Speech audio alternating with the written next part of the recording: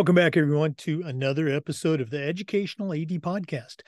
We'll be right back with today's guest, but first we want to give a shout out to our partners, We Coach, the Florida Coaches Coalition, Vital Signs Wall of Fame, and the Global Community of Women in High School Sports. These are four great organizations. You should really add them to your network. And now, don't hit that fast forward button. Don't. I'm watching you. Stay with us for the next 3 minutes. We're going to give our sponsors a shout out. These are all great companies I used as an AD or as a coach. You should be using them too. Here we go. We want to say thanks to Gipper for their support of the podcast. Gipper is the official social media graphics solution for us. And if you go to Gipper.com, their team is going to help you create world-class content for your school's social media channel. It's going to help you celebrate your athletes, promote your teams. Your kids are on social media, so you should be too. Gipper is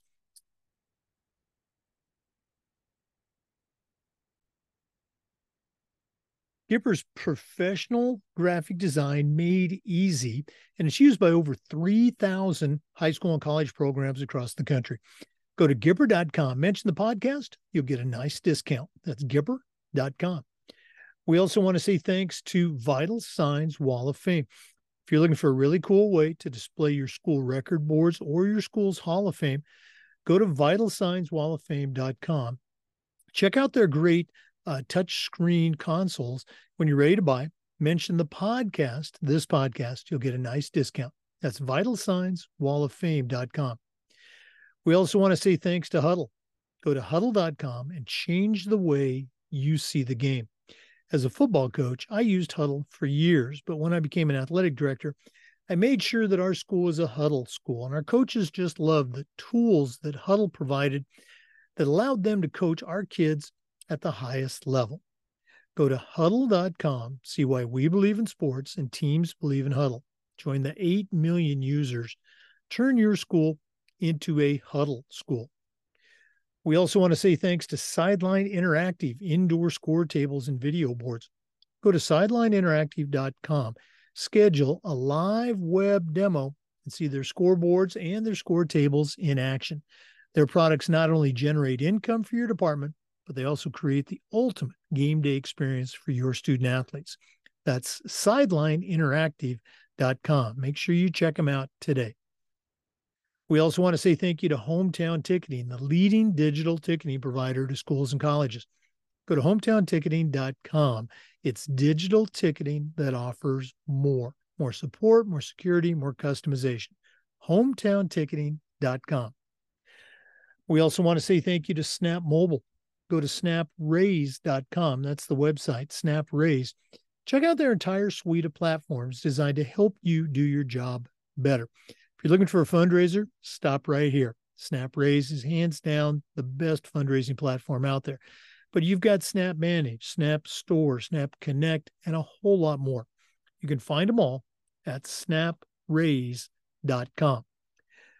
We'd like to thank Home Campus for their support. Home Campus is the exclusive high school and state association management platform for us. It's also your one-stop platform for things like scheduling, student-athlete eligibility and clearance, coaches clearance, and a whole lot more. As an AD, I used Home Campus every single day, and it was just fantastic, and it'll be the same for you. To find out how to join the Home Campus team, all you have to do is go to homecampus.com. That's homecampus.com. And we want to say thanks to Athletic Surveys by LifeTrack. Go to athleticsurveys.com. Their team will create a custom survey for your school that'll let you take the pulse of your parents and your student athletes. And that's a tremendously valuable tool to have. Athletic directors already hear back from the complainers, the 2% that want to gripe about everything. Athletic Surveys not only connects you with the 2%, they're going to connect you with the 98% that support your program. Go to athleticsurveys.com. Let them help you take your athletic program from good to great. Welcome back, everyone, to another episode of the Educational AD Podcast. We're going a little bit north today to Georgia, and we're going to be visiting with Lee McCoy. Lee is the head golf coach for men and women at Columbus State University. That's a Division II school in Georgia. He's got a pretty strong golf background. He was a three-time All-American at the University of Georgia. He was SEC Player of the Year. I'll say that again, SEC Player of the Year. Spent a few years on the Pro Tour, and now, as I said, he's the head coach at Columbus State University. We connected in a very strange way, but I'm glad we've got him on the show. I know most of our listeners as ADs and coaches, you were probably out on the golf course before you listened to this episode. I have the distinction in my group of being the worst golfer by a long way. So I think a lot of my friends are going to enjoy this one, and I will too. So Lee McCoy, welcome to the Educational AD Podcast. Thank you, sir. I appreciate it. Thanks for having me on. It was definitely an interesting connection, but I'm glad it happened. Well, like all good connections, it started in a bar. So that's how I met my wife. So we're going to continue that tradition. Lee, we always like to let our listeners have a chance to get to know our guests. So give us that quick bio, where you were born, where you grew up.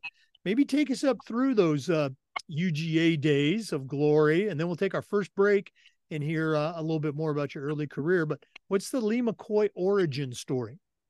Yeah, I'll give you the highlights. So, you're down in Florida. I'm actually born in Tampa originally. So, where they have the tour event down in Tampa, the Valspar in Innisbrook, that's where I grew up. I lived in that neighborhood from age, I think, 7 to 17. So, very cool when I got to tee it up in that event eventually, but that's another story. I'm sure we'll get there. So grew up down there, ended up committing to play at the University of Georgia as a sophomore in high school. My parents always had a house in North Georgia. It was kind of their summer house. So ended up doing my senior year of high school up in North Georgia. Got me in-state tuition, saved my parents some money, saved Coach Hack some money, worked out great for everybody. So ended up playing at UGA for 4 years. Had a great time. Obviously still a huge Bulldog. And boy, is it a good time to be a Bulldog at that. I can't wait for college football season to start.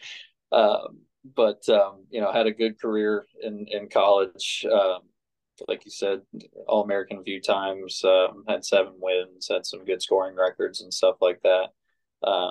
Got my 7 PGA Tour starts out of college. Didn't play too well in any of those 7 right out of the gate. Kind of struggled, missed a bunch of cuts. Played on PGA Tour Canada for a season, did pretty well up there. I think I finished 6th or 7th on the money list up there. That got me to the Korn Ferry Tour. Played 2 full seasons out there, and I think I've played 13 or 14 PGA Tour events, kind of mixed in. So I've never got full PGA Tour status, but played enough events out there to at least get to see what it was like and play with some really good players. Oh, absolutely. And again, I'm a big golf fan. I'm hopefully I'm not going off in the weeds here. A year ago, Netflix did that series on the Pro Golf Tour. Did you happen to catch any of those episodes? I did. Yeah, I watched it all. Yeah, sure. I thought. I mean, it was great entertainment. As a pro yourself, how accurate of a portrayal was that? The home life, the travel, the trying to make cuts and things like that. Yeah, it was really cool. I mean, I enjoyed some parts of it. I was hoping for more, I guess, in some aspects. I wished it would have been a little bit more chronological and went kind of a little bit more in depth of, between certain players that were in contention in certain weeks. There were some really good down to the wire tournaments that didn't really seem to get any coverage. I was hoping it would be a little bit more broadly focused on a bunch of different players rather than just a select few. But yeah, I think it was a good insight into, how those guys balance their home life and their professional life and travel and everything that goes into it. You see Joel Dahman beating himself up, and that's a good little insight into what the majority of guys out there are going through, battling self-confidence issues and missing a bunch of cuts. And am I really good enough? And you'd think guys that once they got to the PGA Tour, they wouldn't have any self-confidence issues. But, every time you move up to the next rung, you're always going to have those doubts. And it takes a lot of good results, I think, to move past those doubts. Oh yeah, and I'm sure they probably had a dozen other stories that they had tape on, but those are the ones they ended up making the show out of. Let's go backwards a little bit. Let's go back to your high school days. The schools in Florida where I was an athletic director, we were very fortunate. We had, I'll say good golf programs. We didn't have state champions, but we had kids that played, and we sent a few on. Sent a couple of Florida State. I remember, maybe you can help me out on this. I remember one of our dads was telling us that there was a Florida high school, and this might have been back in the 90s or something, where on the high school team they had three players that they all three went on to have decent PGA careers. Is that story ring a bell with you? It does, but I'm having a hard time placing it too. For So some while reason, you're thinking about that, what was your high school experience like in Florida? I know you said you spent your senior year in Georgia, but did you have a good high school team, or were you the one that was carrying everybody?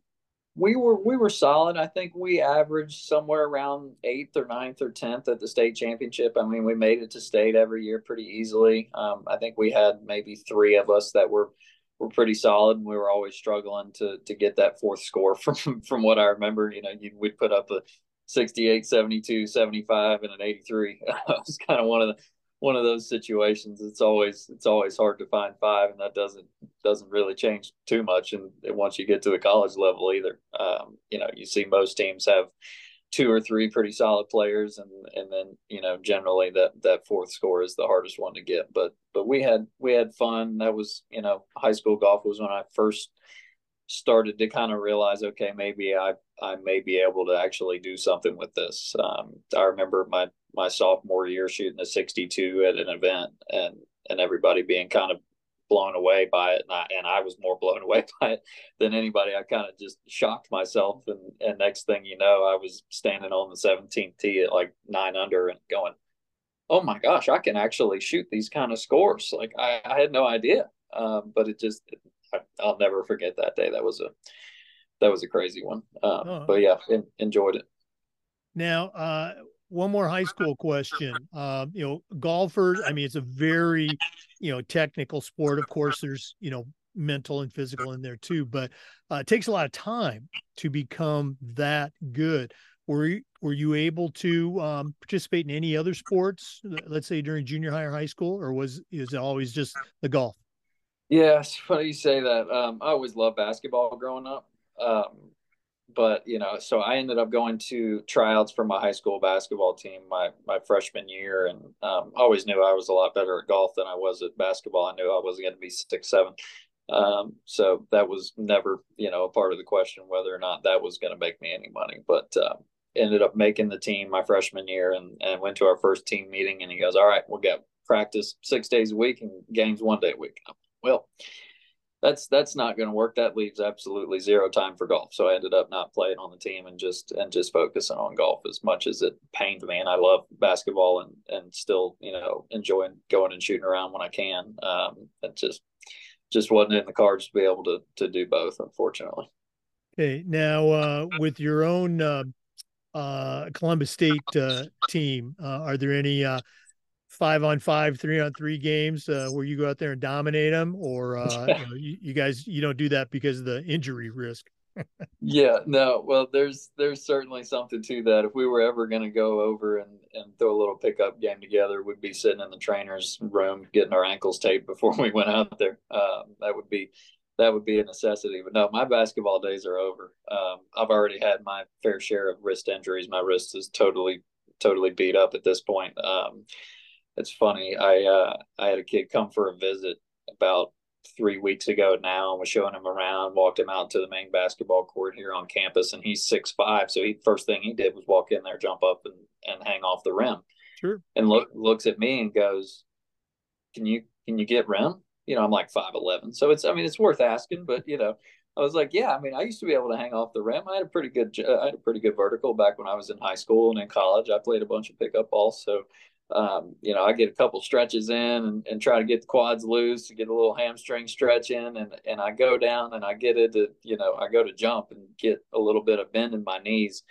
And I've never felt older in my entire life. I swear to you, I almost blew out both of my knees trying to jump. I don't think I had tried to jump in probably 5 years, like in any respect. And it was a scary moment. I probably got 3 or 4 inches off the ground and was just really, really lucky, and thankful that I didn't hurt myself. It's a feeling I've never. It felt like my knees were made of glass. It was a terrible, terrible feeling. Geez, I'm a lot older than you, but I can certainly relate to those moments. Now, I got to ask you a question. Did you end up Yeah. signing the kid? Oh yeah, yep. Didn't have anything to do with my vertical, thank God. So no, Maybe we that's ended got to up be part of your new recruiting pitch. Hey, watch me on this net here. I would have to be dragged off the court if I kept trying to do that every time. I learned my lesson, and but yeah, that's the oldest I've ever felt, and it's not even close. Not even close. No more Wow. jumping for me. Great stories. For our listeners, our guest today is Lee McCoy. He is the head golf coach for men and women at Columbus State University in Georgia. We're going to take our first break, but we're coming back with more. Please stay with us. This is the Educational AD Podcast. We want to say thanks to Gipper for their support of the podcast. Gipper's the official social media graphics solution for us. And if you go to Gipper.com, their team is going to show you how to create world-class marketing content for your school's social media channel. Your kids are on social media, and if you're not creating posts that celebrate your teams and acknowledge your student athletes and all their accomplishments, you're really missing out on a great opportunity. Gipper's trusted and used by over 3,000 athletic departments across the country. You should be using it too. Go to Gipper.com, mention you heard about it on the podcast. You'll get a nice discount. That's Gipper.com. Welcome back, everyone, to the Educational AD Podcast. Again, our guest is Lee McCoy. He's the head golf coach at Columbus State University, and that's in the great state of Georgia. Lee, you took us on a magical journey of your high school and your college golf career. Talk a little bit about a little more about that pro career. You made a couple of different stops, the tour up in Canada and also some PGA events. For the average AD that's listening, they probably say to themselves at least once on the golf course, "Hey, I could do that." Tell them why that's not really true. Hey. Oh, golf is just not one of those games you can pick up at 20 years old or even 18 or even really, 16, it seems like in most cases, and really get to that top level. It seems to be something that you have to pick up, before the age of 10 to really develop into a tour player. I mean, that's just kind of the common denominator amongst all those guys. But I've gotten a chance to, fortunately, to kind of see what it looks like at the top level, and I was fortunate enough to be able to play in some of those events, but there were some guys that I came across and was fortunate enough to play with that made me feel like I had no idea what I was doing. There was some I got my main story, and this is probably the highest point of my career. Like I mentioned, I grew up in Innisbrook down in Tampa, and got to play, actually, it's kind of pro career, but it's kind of college. I was a senior in college and got a sponsor's exemption into that Valspar event down there. Never thought I would even get a tee time on Thursday, and that was an incredible moment, to say the least. Ended up making the cut on the number, and shot 65 or 6 on Saturday. Next thing you know, I'm like T9 going into Sunday at my home event, like thinking this can't be real. And to add on top of that, I ended up getting paired with Jordan Spieth on Sunday.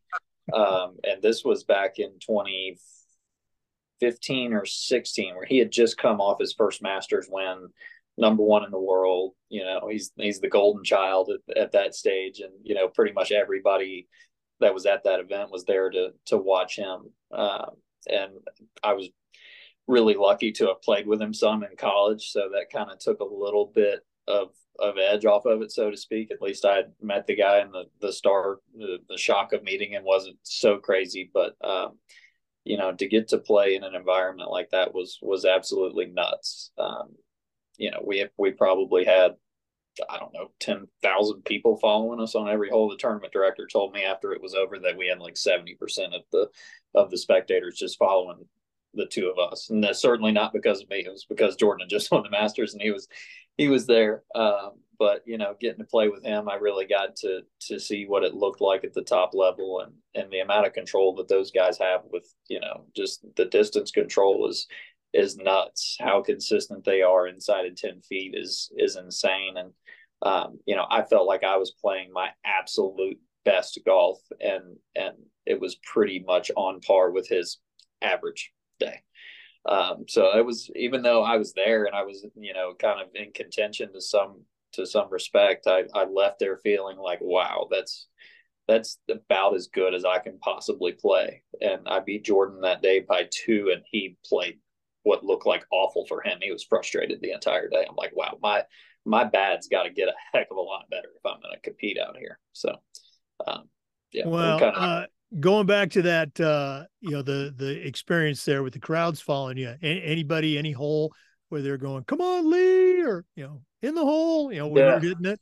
I mean, there was a bunch of that. And I think as the day went on, people started to kind of figure out that I was the local kid and that I was in college. And, when I was teeing off on the first tee, it was like, what's this kid doing up there? It didn't make any sense to a lot of folks, but I think I birdied, 3 out of the first 5 holes, and now I'm 2 off the lead, and word started to kind of get around. It was weird. The first probably 7 or 8 holes, you could tell clearly that everybody was watching Jordan.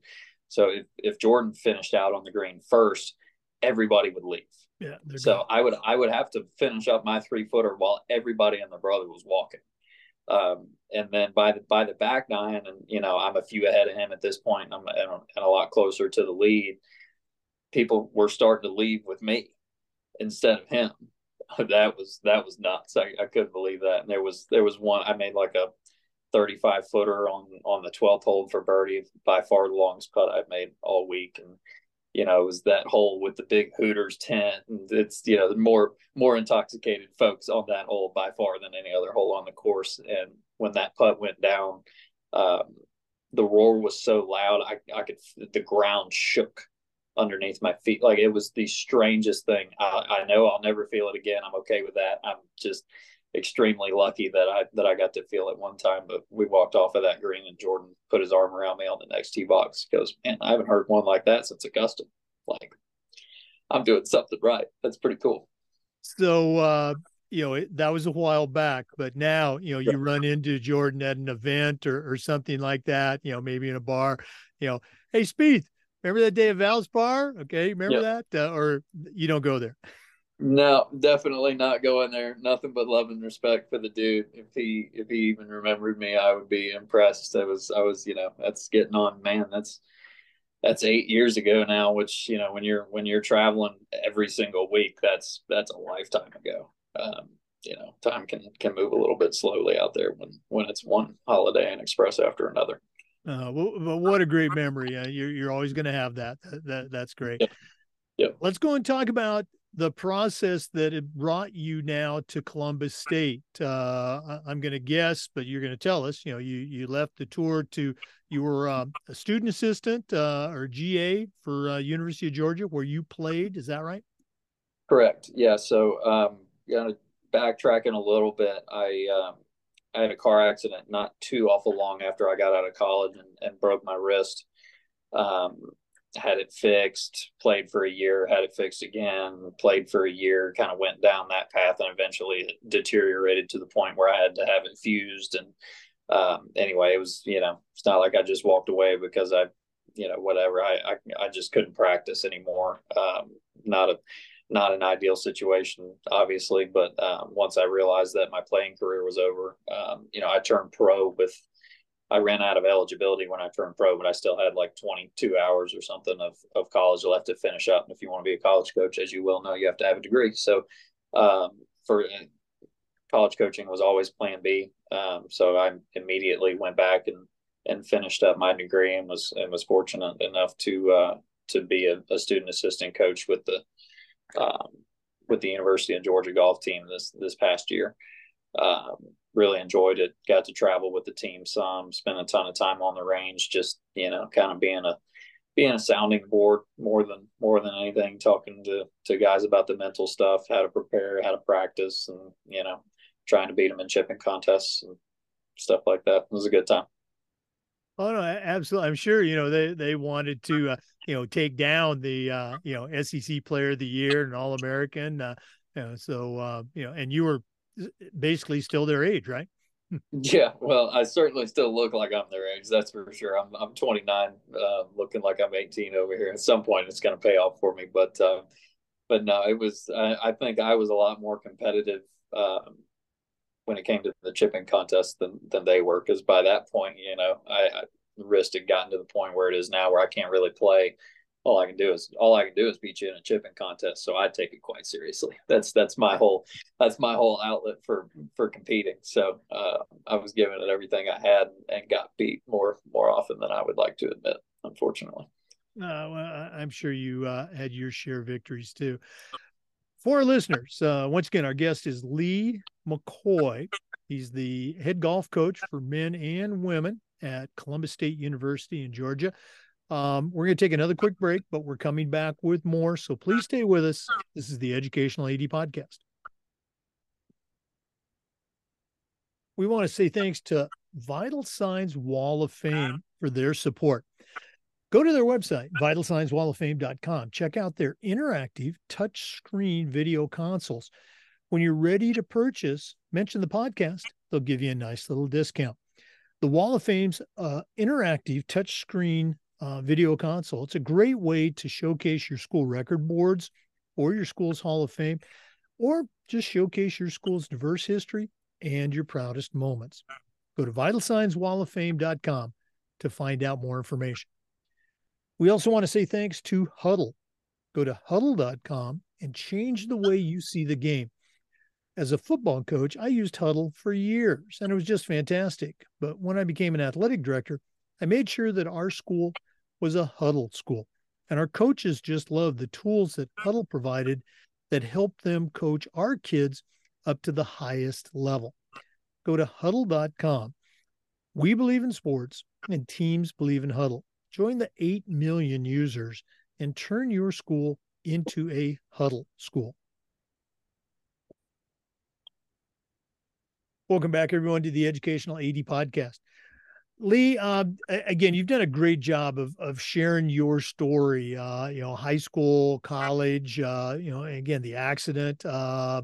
Let's talk about your path now. You recently signed on as the head coach at Columbus State. How did that happen? Did you seek them out? Did they come to you? And maybe tell us a little bit about the program and some of your plans for it. I definitely seek them out. There's no question about that. As all the coaches listening would know, the first job is the hardest one to get. Getting your foot in the door is the big task. So I was definitely keeping my ear to the ground and hit my sources up as often as I possibly could throughout the course of this past school year, just to see, what was going to open up. And it was, patience was the hardest thing. I kind of had to wait till the end of the spring. I knew that going in, but come middle of the spring, man, when am I going to hear about something? When am I going to hear about something?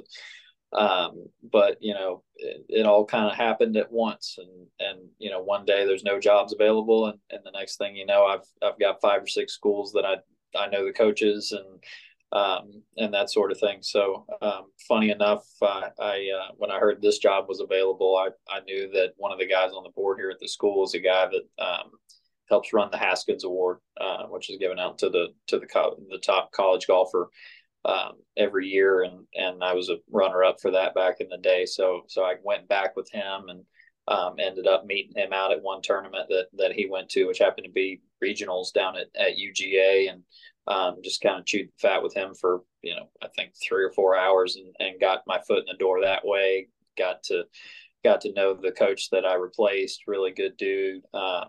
And through that process, I heard about some other jobs, and it kind of came down for me between, do I want to go be an assistant at a D1 school, or do I want to go D2 and go straight into a head job? Definitely a tough decision to make. I knew things would be a little bit easier, so to speak, as an assistant. But at the end of the day, I really felt like the best thing for me long term was just to kind of, take the bull by the horns, throw myself in the deep end, whichever phrase you want to use, and just kind of learn everything as quickly as I could. The golf stuff was never really much of a concern. I feel confident in my knowledge of the game and what it takes to prepare and the mental side and all that stuff. It's for me it was more about, and it still is, learning more about the compliance end of things and managing scholarships and all that sort of stuff. So I'm continuing to learn through the course of this year, but really enjoying the process, just trying to be a sponge. And I can definitely say I'm a lot more confident and comfortable than I was a month ago when I started. But everybody here at Columbus State has been awesome, and everybody's been extremely helpful in helping me learn everything along the way, and really grateful to them for giving me the opportunity. I'm going to ask you a question, and forgive me the clumsy way I set it up. I think people outside of athletics or have never been out on the golf course. Again, I'm a horrible golfer. I love to go out, but I don't spend the time practicing to move out of that horrible race. I think there's a stereotypical image of, let's not a college coach, of course, a high school golf coach of, all right, guys or girls, I'll see you out at the course, and they go to the driving range, hit a bucket of balls, and then they pick them up at the end of the day. What's the routine for a college golfer? And again, we saw the Netflix. You and I both watched the Netflix thing. You certainly know it firsthand, but there's a lot more to it than that. So describe for that non-golf person who's listening, what's the typical routine for a top level golf player and a golf coach? Yeah, well, there's different ways to do it for sure, and I'm doing things I think a good bit differently than the coach I replaced. Just for example, before I got here, they were practicing every day from 1 to 4, and I don't have any practice hours. You come and go as you please, get done what you want to get done, and go about your merry way. And as I remind these kids frequently, it is never ever going to get any easier than it is right now to get in as much work as possible. So take advantage of the time that you have. I know class isn't fun, and I hated going to class as much as the next guy. Trust me, I'm so glad to be done with school. But it's easy right now. I take care of all your scheduling for you. I drive you to every tournament. I pay for all of your meals. And I think it's easy to take for granted how well set up you are here with 4 different golf courses to play out of. You have your own practice facility and so on and so forth. But yeah, I mean, when you turn pro, if you're not lucky enough to have a bunch of endorsement deals and a bunch of money in your pocket to go buy a membership at a nice club and fund your $8,000 to $10,000 a month expenses for traveling and trying to make it out there, it can be tough for a lot of guys. And right now everything is free, and you can work as much as you want pretty much whenever you want. So my perspective on it is to kind of help the guys and the girls to develop some work ethic. And in my mind, if you're only being here because I'm forcing you to be here, then that isn't really developing much work ethic. I would rather you be here because you want to be here and get used to what it feels like to wake up early on your own accord and come out here. So I don't force them to be here at any specific times, but I kind of expect them to be here all the time, if that makes sense. And I think they get that, and they seem to appreciate the freedom. So we'll see how it goes. Now, I'm going to guess that when you're recruiting a golfer, or maybe after they get on board, there's going to be those conferences, one-on-one, where hey, I've watched you play, and you do this really well. I think you can get better at this. Is that where you see your role is kind of helping them design their training? For sure. I mean, a big part of it is teaching these kids how to practice. I mean, you can come out here for 3 and 4 hours a day and not be extremely productive if you're out there trying to put, the club in a position for 4 hours and haven't done anything but hit 307 irons. That's not the most productive way to go about things. So I'm not forcing anybody to do anything a certain way. I don't want to, try to turn you into me or say this is the only way that it can be done. But, I've given everybody a lot of ideas on what I think are the correct ways of doing it. And a lot of folks were already pretty close to on the right track. And, just rather than going out and working on your swing every day, which I think most kids kind of fall into that trap of, if I'm going to get to the tour, I need to have this, this swing that looks like Adam Scott. And I think it's a lot more beneficial to maybe spend, if you're talking about time hitting balls, maybe 10% working on your swing and 90% working on hitting different shots and working on distance control. And, I have these guys and girls hitting an absolute ton of wedges, which is, I think, something that is, again, missing with a lot of junior players. Everybody wants to go out and work on their, they run through the wedges and the 9-irons really quickly, move up to 7-6-iron, and next thing you know, they hit 60 drivers. And I would prefer you to hit, go out to the golf course late at night by yourself and hit 5 or 6 drivers off of a tee box and hit some different shapes and try to learn those feels rather than just try to come up with some sort of whatever you think a perfect golf swing is. Yeah, obviously there's a ton that goes into it, plus, the biomechanical analysis and all that stuff. Lee, if one of our listeners, who again, probably an AD or a coach, wanted to reach out, maybe pick your brain a little bit, what's the best way that they can get a hold of you there at Columbus State? Yeah, I definitely appreciate that. My email is on the website. It's McCoy_Terry1 at columbusstate.edu. Definitely feel free to reach out anytime. I'm here. Okay. And again, this is not Lee talking. This is your host, Jake, talking. If you have any golf prodigies or, potential recruits, please, have them look at Columbus State University. We're going to take another break. I know that's shocking to our regular listeners, but we're coming back with more with our guest, Lee McCoy, the head golf coach at Columbus State University. That's down in Georgia. Let's take that break. We'll see you. This is the Educational AD Podcast. We want to say thanks to our friends at Sideline Interactive, indoor score tables and video boards for their support. Go to sidelineinteractive.com and schedule a live web demo and see their tables and their boards in action. Probably one of the best purchases I ever made as an AD was our Sideline Interactive indoor score table. We use it for home games, of course, but we also used it for pep rallies, for signing ceremonies. It's tremendously versatile, and their customer service is just outstanding. Go to sidelineinteractive.com. Schedule that live web demo today. We also want to thank Hometown Ticketing for their support.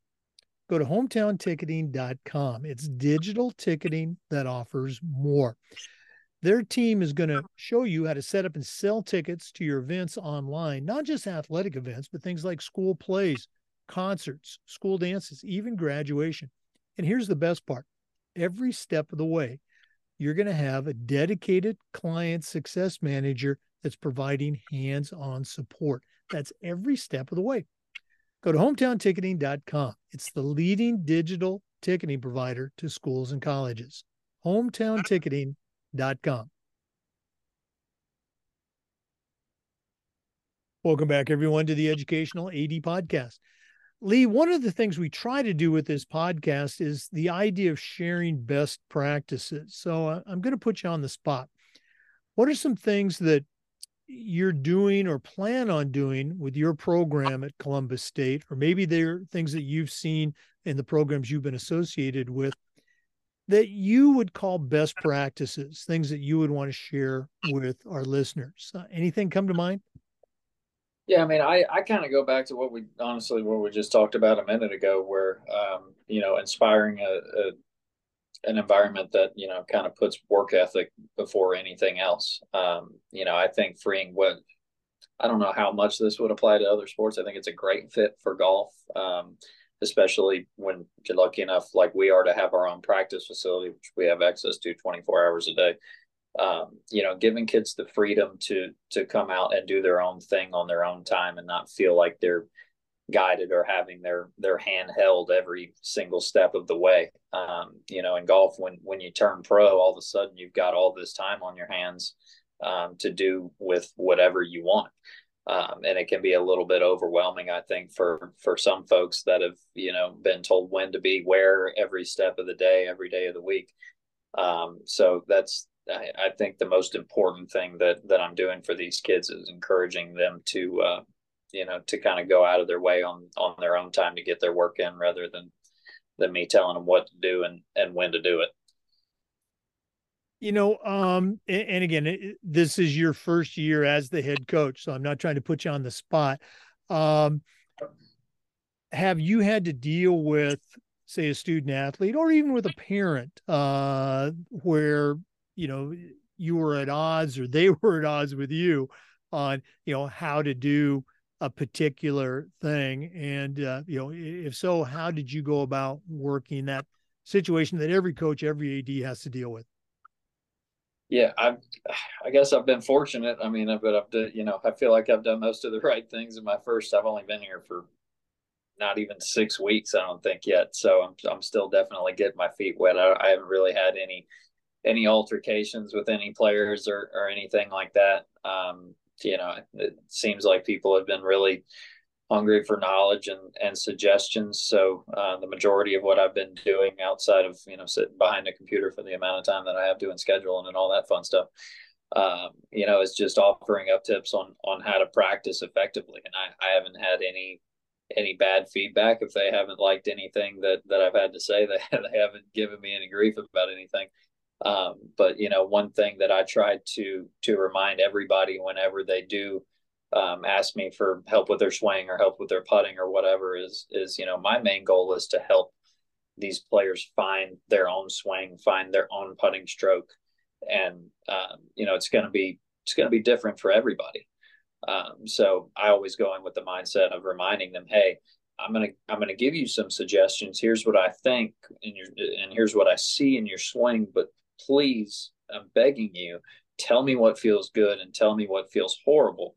Feel free to take any suggestion that I give you on your golf swing and throw it in the trash, because I've seen, you watch the way Victor Hovland swings the club.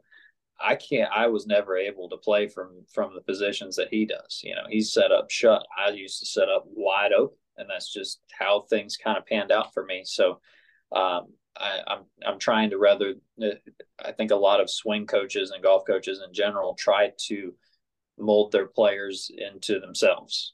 That's a swing coach's first instinct is, here's how your swing looks different than mine. I'm going to try to make you do it like I do it. So I'm trying to be really conscious about staying away from that and encouraging people to find their own feels, find their own swings. And even if something doesn't look picture perfect on video, that doesn't necessarily mean that it's wrong for you. Something technically incorrect could be exactly how you need to be doing it.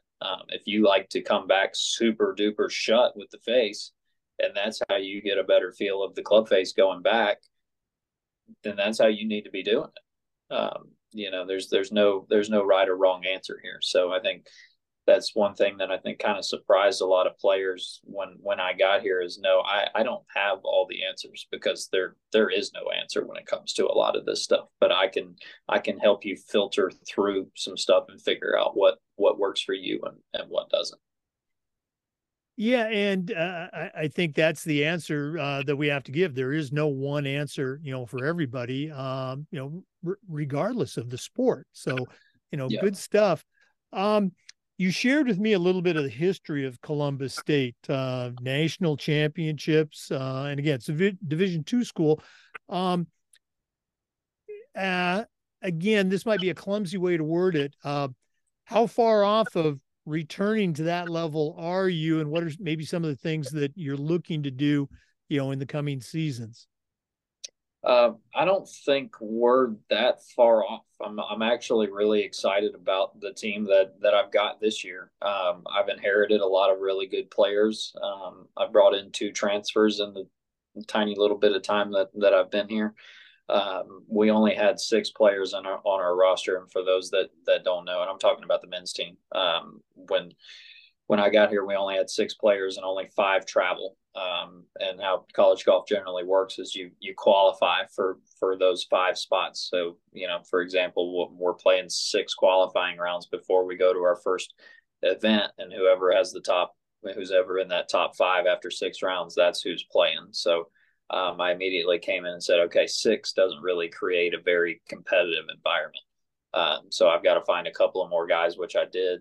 And 8 I think is a pretty solid number. I've always liked 8 to 10. I think that makes a pretty nice competitive environment where you don't have maybe that one guy or those 2 guys that are not quite keeping up. That's going to keep it a lot more competitive. So fortunate to be able to get that done in that little stretch of time that I've been here. Oh yeah, absolutely. Yeah.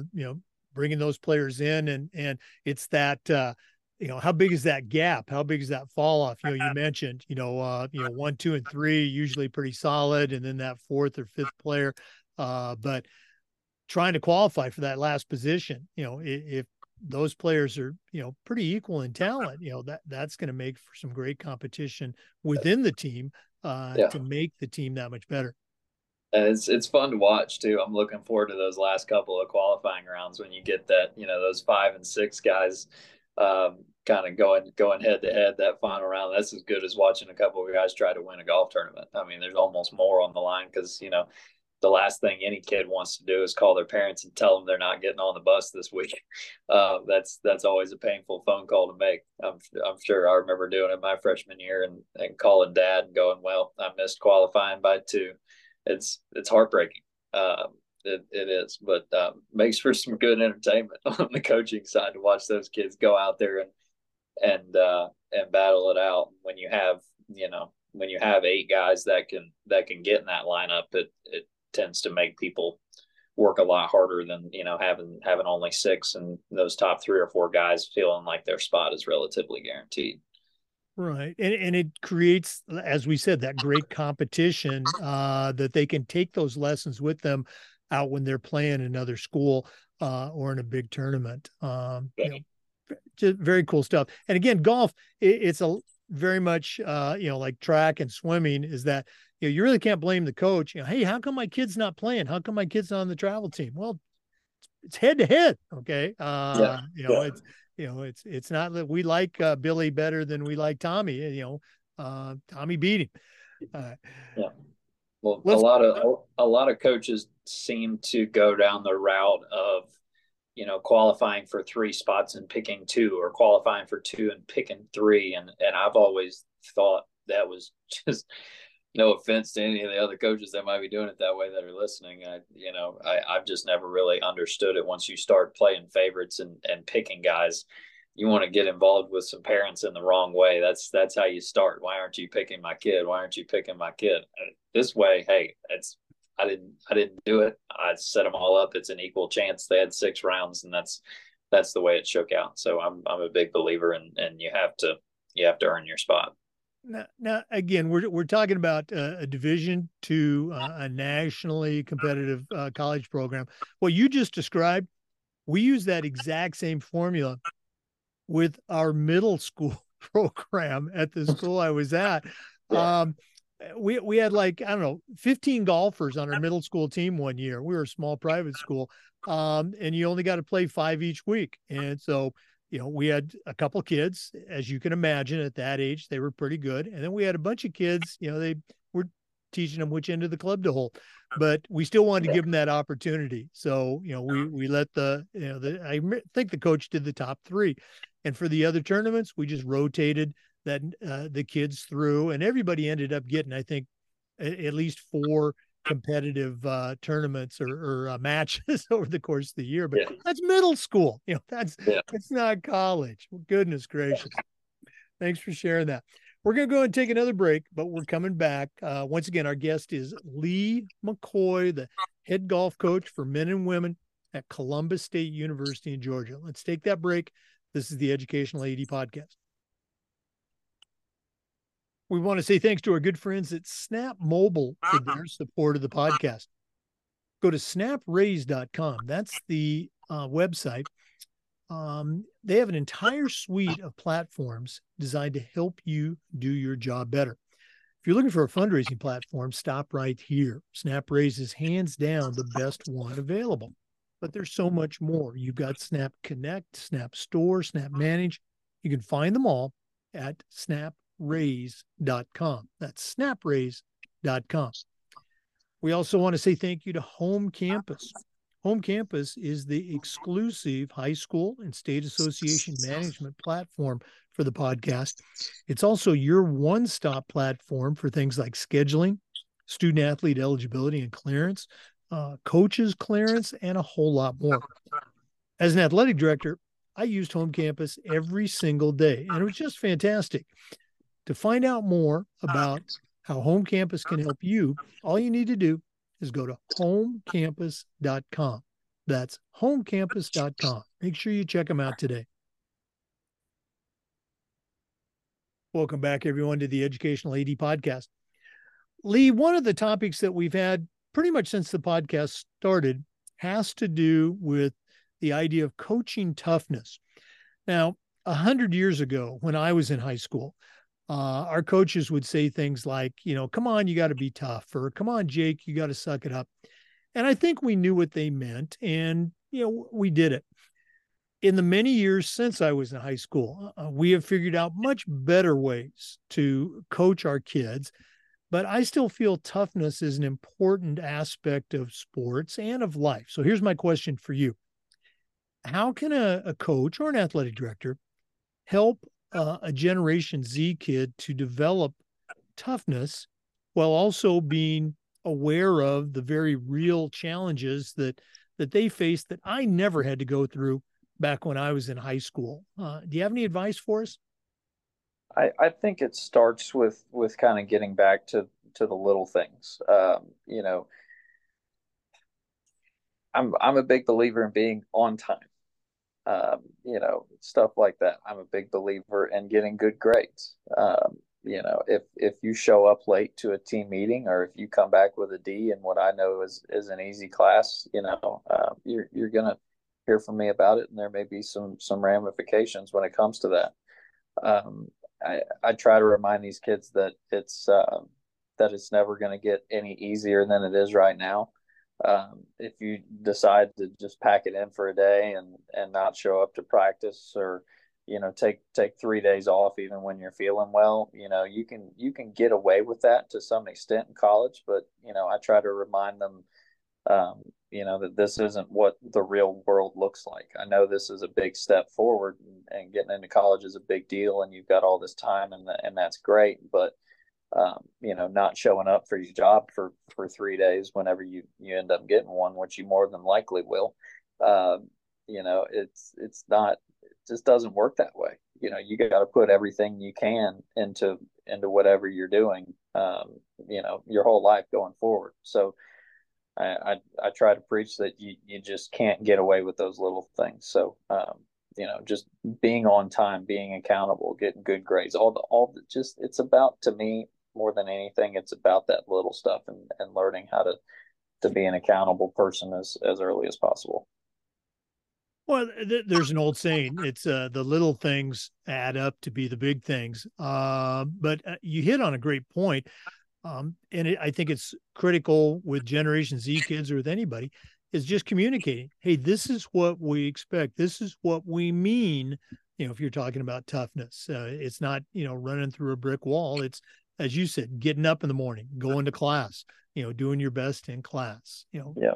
Yeah. I think there's a general kind of vibe that I've picked up with some of in my generation was bad enough. So I can't throw too many stones at Gen Z. I'm just right there in front of them, so yeah, I can't throw too many stones. But I think a lot of kids out there seem to picture themselves at 40 years old with $20 million in the bank, and don't really have a clue in the world how it's going to happen. And that's troubling to say the least. There's got to be a plan. So I'm a big believer in having a plan, and trying to lay yourself out a roadmap. That's great for you to picture yourself on the PGA Tour and in the top 10 in the world, but it's a lot more useful to lay out a roadmap of exactly how you're going to get there. What do you really think it's going to take? What do you really need to do in the meantime to prepare yourself to get to that level? Don't just sit around and wait for it to happen. You got to go out and take it today. You got to go out and take it tomorrow, and the thousands of days after that, because there's always going to be somebody out there working harder than you, no matter how hard you try. So you got to give it everything you can while you can. I love it. I'm excited to see the George, excuse me, I said it again, the Columbus State University golf program in the coming years. I think they've got great stuff ahead of them. Lee, this has been so cool connecting, hearing your story and finding out more about the program. But we're not done yet. We always wrap up with the athletic director's toolbox, and sometimes we call it the coach's toolbox. This is going to be very fitting. You certainly know your way around the world of golf as an athlete, but as a new coach, I'm going to challenge you to send out a brand new athletic director or coach on their very first job. But I'm only going to let you put 3 things in their toolbox. So we're going to take our final break.